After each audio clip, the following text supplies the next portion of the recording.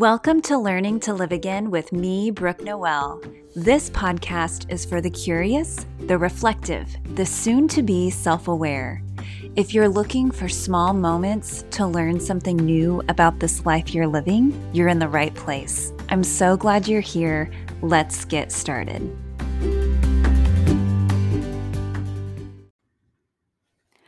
We are traveling the world yet again to unpack some souvenirs of goodness in the mundane. Today's souvenir is as ordinary and simple as the scent of coffee wafting in the room. Let's unwrap this goodness in the mundane of laughter and the power of connection. Did you know studies have shown that connection with a few close friends, as little as 2 to 5 close friends, can help lower stress, boost our immune system, and add years to our life? What does this look like for us in real life? You may have a busy schedule where you do not have time to go meet friends or schedule dinner with all your people. You may enjoy a quieter, less social life. Large crowds or frequent gatherings drain you. Maybe, just maybe, you have a touch of social anxiety. You imagine an awkwardness precedes and follows you even after you leave the social setting. Well, come with me to Wales, where connection may surprise you. Wales is the country across the pond connected to England and just east of Ireland. If you dare, you can fly into London with me and we'll rent a car. Someone at the car rental place will ask us to check the car before leaving. And this guy, he will have such a thick accent, we will struggle to understand him. We keep looking at each other, stifling our giggles, because we know deep in our gut, he's speaking English, just not a version that we understand. Suddenly, our world feels bigger and we feel smaller. The rental car guy will keep kicking the tires and saying lots of words strung together in English. And we will pick out this one phrase that keeps being repeated. The alloy is good, to which we will nod our heads and say, uh-huh. With the alloy tires all in good shape, we assume, we're on our way. Down the open highways with green fields and farmlands spread out on every side. We roll into the city of Mumbles in Wales during the off-season. Mumbles feels small and quaint. So small, we question whether the little alloy tires will indeed make it through the narrow streets. Those alloy tires take us to high cliffs with grazing sheep and very few travelers. We stand on the edge of the cliffs and we might dance a little bit as we overlook the vast sea. We breathe deep in the silence and explore rocky bays where castle remnants stand up on the hills. Those alloy tires will park at the Airbnb guest house. Freezing spring temperatures will drive us to make a fire in that potbelly stove. It's the only heat available. In the morning, those alloy tires will stay parked at the guest house. This is where we will stumble upon our souvenir for the taking. In Mumbles, we roam the neighborhood for a coffee shop and stumble along a diner sitting on the edge of the cliff. Bundled in our rain jackets and scarves, the sky spits rain as we make our way along the path beside the cliffs. Here at this diner, we find our gift. An ordinary diner, totally mundane, about a dozen tables and a handful of people. We stand at the register trying to decide what to get for breakfast when suddenly a jovial voice starts speaking to us. Yes, us.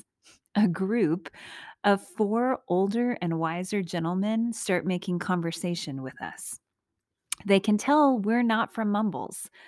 I don't know what gives that away. They get a kick out of our adventure from Kansas, the middle of the United States, all the way to Mumbles, and our charming smiles, of course.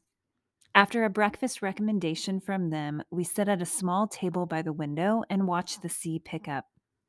My eyes keep drifting over to their table. It's full of laughter. Chairs, they're spread out all around the small table like they own the place. It's like these four gentlemen have known each other for years, or maybe not. Perhaps they've just found each other in this season of life.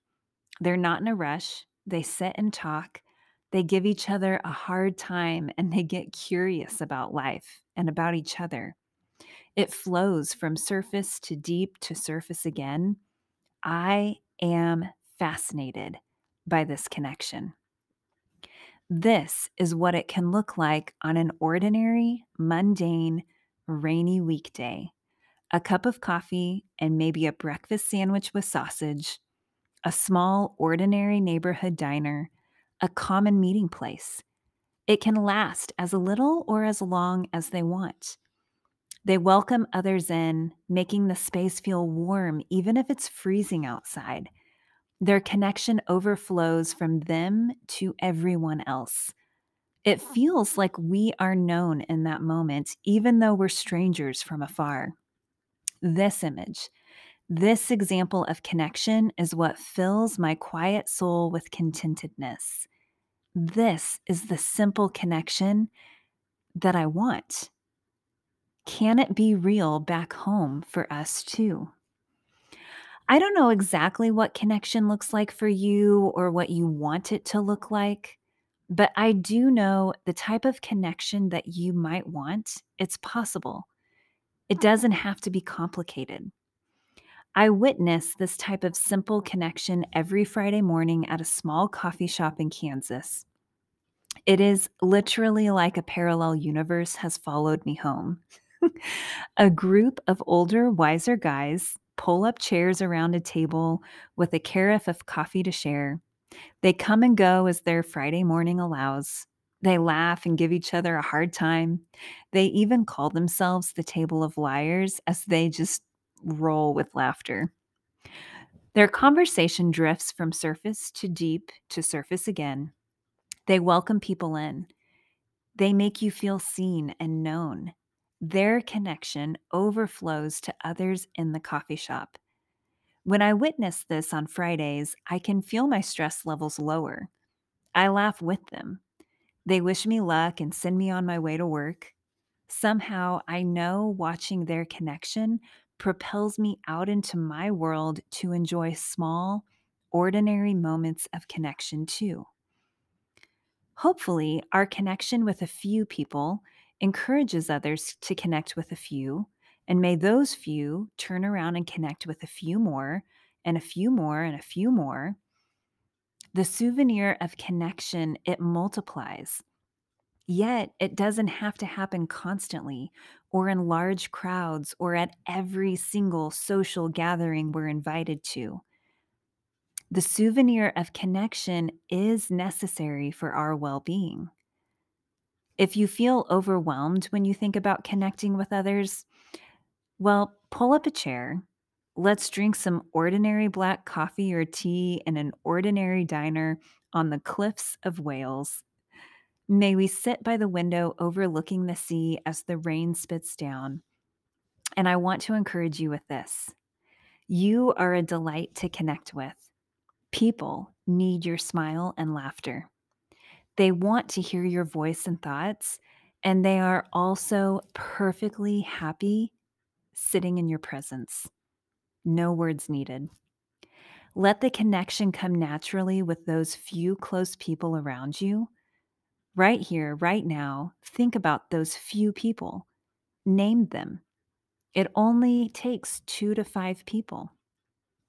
Know those people's names and prioritize connecting with them. No guilt if you say no to other invitations. No shame enjoying silence and solitude for yourself as needed.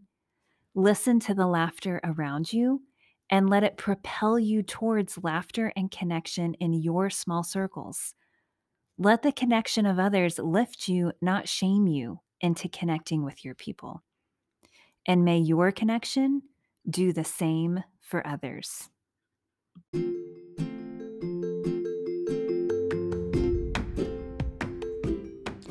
Thank you for joining me this week. I hope you feel encouraged to lean in, laugh loud, and learn to live a little more fully.